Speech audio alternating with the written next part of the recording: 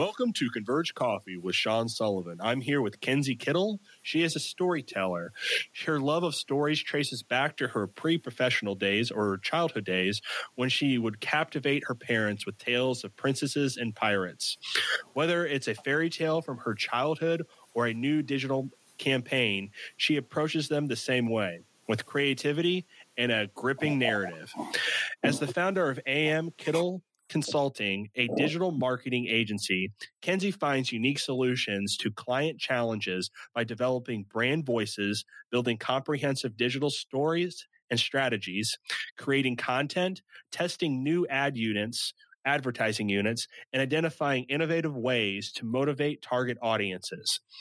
On the top of her agency, Kenzie runs the life, home, and style blog simplyjandk.com with her husband Jordan, which has over a following of 21,000 people. Before launching her agency and blog, Kenzie led the digital efforts for the Indianapolis Motor Speedway, managing the social team for the largest single-day sporting event in the world, the Indianapolis 500. She honed her skills and paid strategy, working with AT&T and an American Medical Association clients at Adfaro, and formerly worked as the press secretary for Congressman Luke Messer and the House Republican Policy Committee on Capitol Hill. Kenzie, thanks for being on the show. How are you today? Doing well. Thanks so much for having me. I'm excited to talk to you today. Man, that was a tongue full there. You've done a lot. I try to keep up with it. I like to try different things and always keep busy. That's for sure. Well, I had to throw in your husband too with the Simply J and K. They're like, Kenzie Kittle, KK. Like, how did they get the J and K? Or could it be just kidding, just and kidding? So wanted to throw that in there. I was like, well, Jordan needs a little bit of help too. So well, with all the photos he takes of me, I feel like he deserves at least a little mention in the title of my blog, right? Exactly. So Kenzie, let's just start out here. I mean, going from, the fairy tale stories to what you've done in the past to now with AM Kittle Consulting, why did you start your own consulting business? Yeah, I think for me, my family, they've always owned businesses. My dad's really big into business, and I knew always one day I wanted to own a business. I just wasn't sure what that business was going to be. And when I first graduated college and started working on Capitol Hill, honestly, I kind of fell into social media because I bluntly was the youngest person in the office. And I feel like more often than not, when brands start, they're kind of like, oh, young person, she or he can do this, right? And so I started doing it, realized I kind of had a knack for it and really liked talking and engaging with people on social media. So I kind of decided, hey, I'm going to explore this a little bit more, got some more professional experience in the social realm, working for an agency. And then was very fortunate to be able to lead the team over at the Indianapolis Motor Speedway on the social front. And kind of, I just realized in the market, I'm based out of Indy, and it was a great spot, great place to launch my own business and really help a diverse range of clients from sports to, business and nonprofits and kind of everything in between. And it's been a crazy year and a half since I've launched, but very fortunate and love what I get to do. That's awesome. Well, you haven't hit the 2-year stretch, so we'll wait until that happens. Yep. But I mean, I know that I know some of your work. I mean, being at Parker Gwen now, and your influence with social media. And when I specifically say influence, I've noticed your impeccable knack for influencer marketing and your connection with people and it's not just, hey, we need to connect with this person, but why do we need to connect with this person and how do we want to engage? Mm-hmm. So, kind of diving in just right into the influencer marketing pieces, what has been your experience with influencer marketing? So I hate to say that I fell into influencer marketing, but I really think, I had my blog on the side, and as I was really learning more about social media, my blog was growing and growing and growing. I do all things home decor. So particularly with Parker Gwen, it was kind of the perfect fit. And I'll say that I kind of, as my blog was growing and as I was working with different clients, I saw this huge opportunity to kind of blend the two worlds that I was working in, and start crafting these very brand specific influencer marketing campaigns for each of my different clients. So, for someone like a Parker Gwen, it's been great to really activate home decor influencers that we really respect their work and they can show off some of the incredible products that we sell. For, sports clients and event specific clients, I love to actually bring influencers out to events and kind of host them and show them why each event or sports, game, race, etc., is so cool, and kind of find how their little puzzle piece fits with the event that they're attending. So I think when you're crafting an influencer marketing strategy, it's all about, what influencer is right for this brand? Why are they right for the brand? And how can we show them that this is valuable for them and for the brand itself?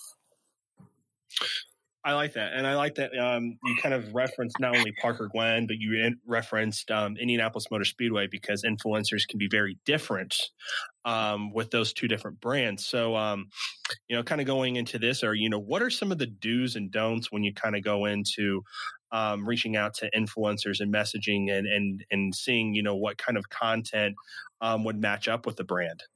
Yeah, I mean, I think it's different for each of the campaigns you're planning, right? So I think you always have to look at something. I mean, I'll tell you from the influencer perspective too, these influencers work so hard day in and day out. And, if you're just on their feeds or their pages, it might look so effortless, but they're putting so much effort into every single picture, Instagram story, caption, everything that they're doing. There's so much effort there.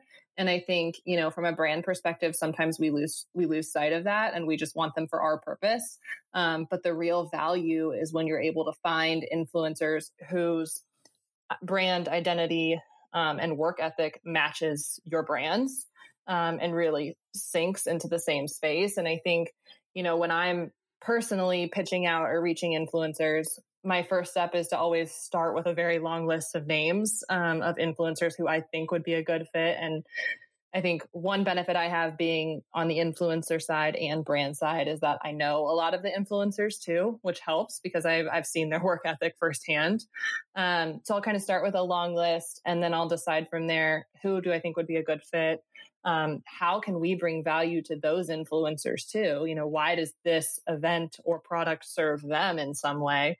And then I'll reach out, just kind of really getting down to the point, this is what we're looking for. This is how we think we can add value for your audience and how we can help you grow. And in return, this is really what we're looking for. Do you feel like this matches up with your mission and your brand as well? Like it. Sorry, I was doing a pause of how do I collect everything that you said and how do I consolidate that? I'm like, well, I'm just going to end up. I'm going to say I like it, but it makes a lot of sense. But it makes a lot of sense too with people who are not in the influencer marketing industry. That you have a competitive edge, is that you started out on the side of being an influencer. So that's really cool too. So, being an influencer and people reaching out to you, as well as how do you reach out to other people? How do you craft messages when you dwindle down that list to, people who would match, that specific brand like Parker Gwen, the Indianapolis Motor Speedway and several other your clients? How do you match that messaging? Yeah, I think for me, it boils down to making sure in your first initial, reach out that you have, here's what we're offering here. We're open to your suggestions as well. I think more often than not, brands forget that these are people and their businesses at the same time, and they're hoping to gain something from this. So asking them for their input on crafting a collaboration can be just as meaningful as telling them this is what we're offering, right? And then also, I think just saying, here's everything you're going to get in return. Here are all the ways we're going to share your story and your brand as well. So it's that give and take between here's what we can provide you, here's what we're looking for, to make sure that you find the collaboration or, opportunity that fits both of you best and actually is going to move the needle. And I think the other point is, I've found that working with influencers, I know you and I have talked about this a lot, Sean, working with influencers once is not really that impactful, in my opinion. I think you need if you're going to start reaching out, you need to think through influencers that you can work with 2, 3, 4 times, so that their audience, really sees you over and over and over again on their page. And that's how you really build that brand credibility and trust. So one thing I always look for, and I always make sure to highlight kind of in my initial email, is, hey, look, this isn't going to be a one-off campaign. We're really looking for long-term partners, and people that we feel will represent our brand really, really well. You actually gave me another question that I wanted to ask out of this. With the long time, influencers of building with. So, I mean, I know we've had, extenuous conversations at Parker Gwen about, the huge macro influencers that, can send out something and get, tens of thousands, way, huge engagements on things. But then there's also these micro or nano influencers that, you and I have, you have investigated and found some real validity in the engagement part of that. Can you kind of speak more towards kind of not the hierarchy, but, I know a lot of, companies are like, hey, let's go for macro influencers rather than, talking about your strategy with this micro or nano influencer, because it was actually very interesting to me when you first mentioned that. Yeah. I mean, I think there's value in all influencers for sure, but I think it totally depends on what you're looking to gain. And I think for us specifically, micro influencers, their audiences are so targeted and so specific, that if you're a brand who really is trying to hone in on a very specific person, I'd highly recommend working with 2 or 3 micro influencers as opposed to one macro influencer. I think the other thing, or the other side of it, is if you're a brand who, maybe doesn't have a ton of money to throw at influencer marketing, or is looking to potentially gift product at first and then kind of grow your partnerships into paid opportunities, I think micro and nano influencers are also a really great place to start, because for that crowd, a lot of times they're just looking for more content too. So you can trade a product and find that to be mutually beneficial. Whereas a macro influencer, understandably and they've worked hard to get to the point where they can charge a lot of money per post or per story or whatever it may be. So I think all of those things have to really be taken into consideration when you're evaluating, where do I start with my influencer marketing plan? I like that. I mean, it's very intentional of where you want to go. So I'm going to stop grilling you on the questions here. And I want you to, I know that you love to share stories about princesses and pirates to your parents back in the day. But if you would like to share a story of something that's not on, your website or through, your different websites actually, where, you're kind of behind the scenes of working with these influencers to help these other brands. Can you kind of give an example of the approach that that you've kind of honed in on and improved, and then what was the result of that? Yeah, I mean, I think I can start, just since we're both with Parker Gwen, an easy story I can share from there that we've found to be really successful.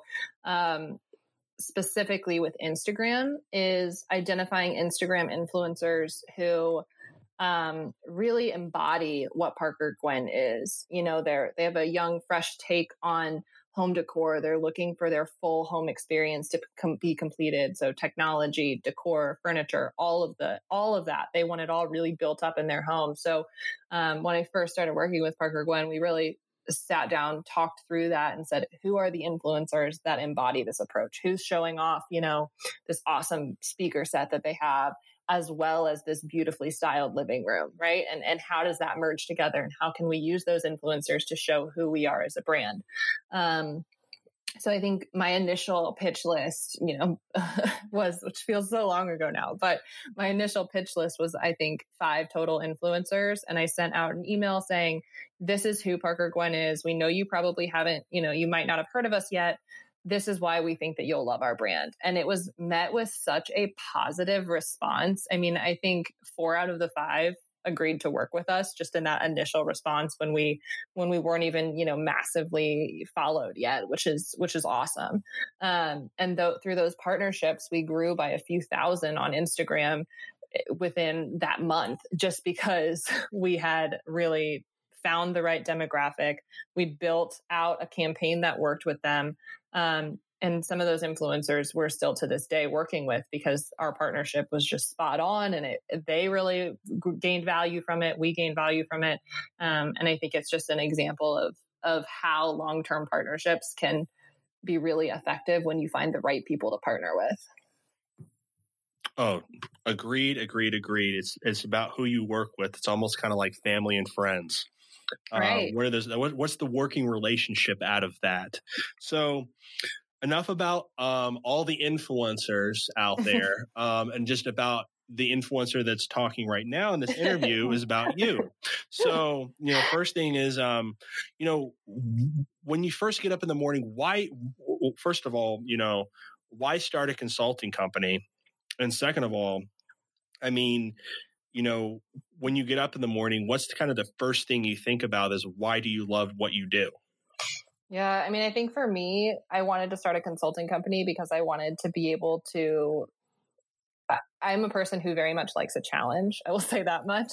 And I really like the challenge of thinking through not just one brand's, social strategy or their thought in the day. I like thinking through a ton of brands and helping them all solve different problems and across tons of different industries. It's something that always is really exciting for me.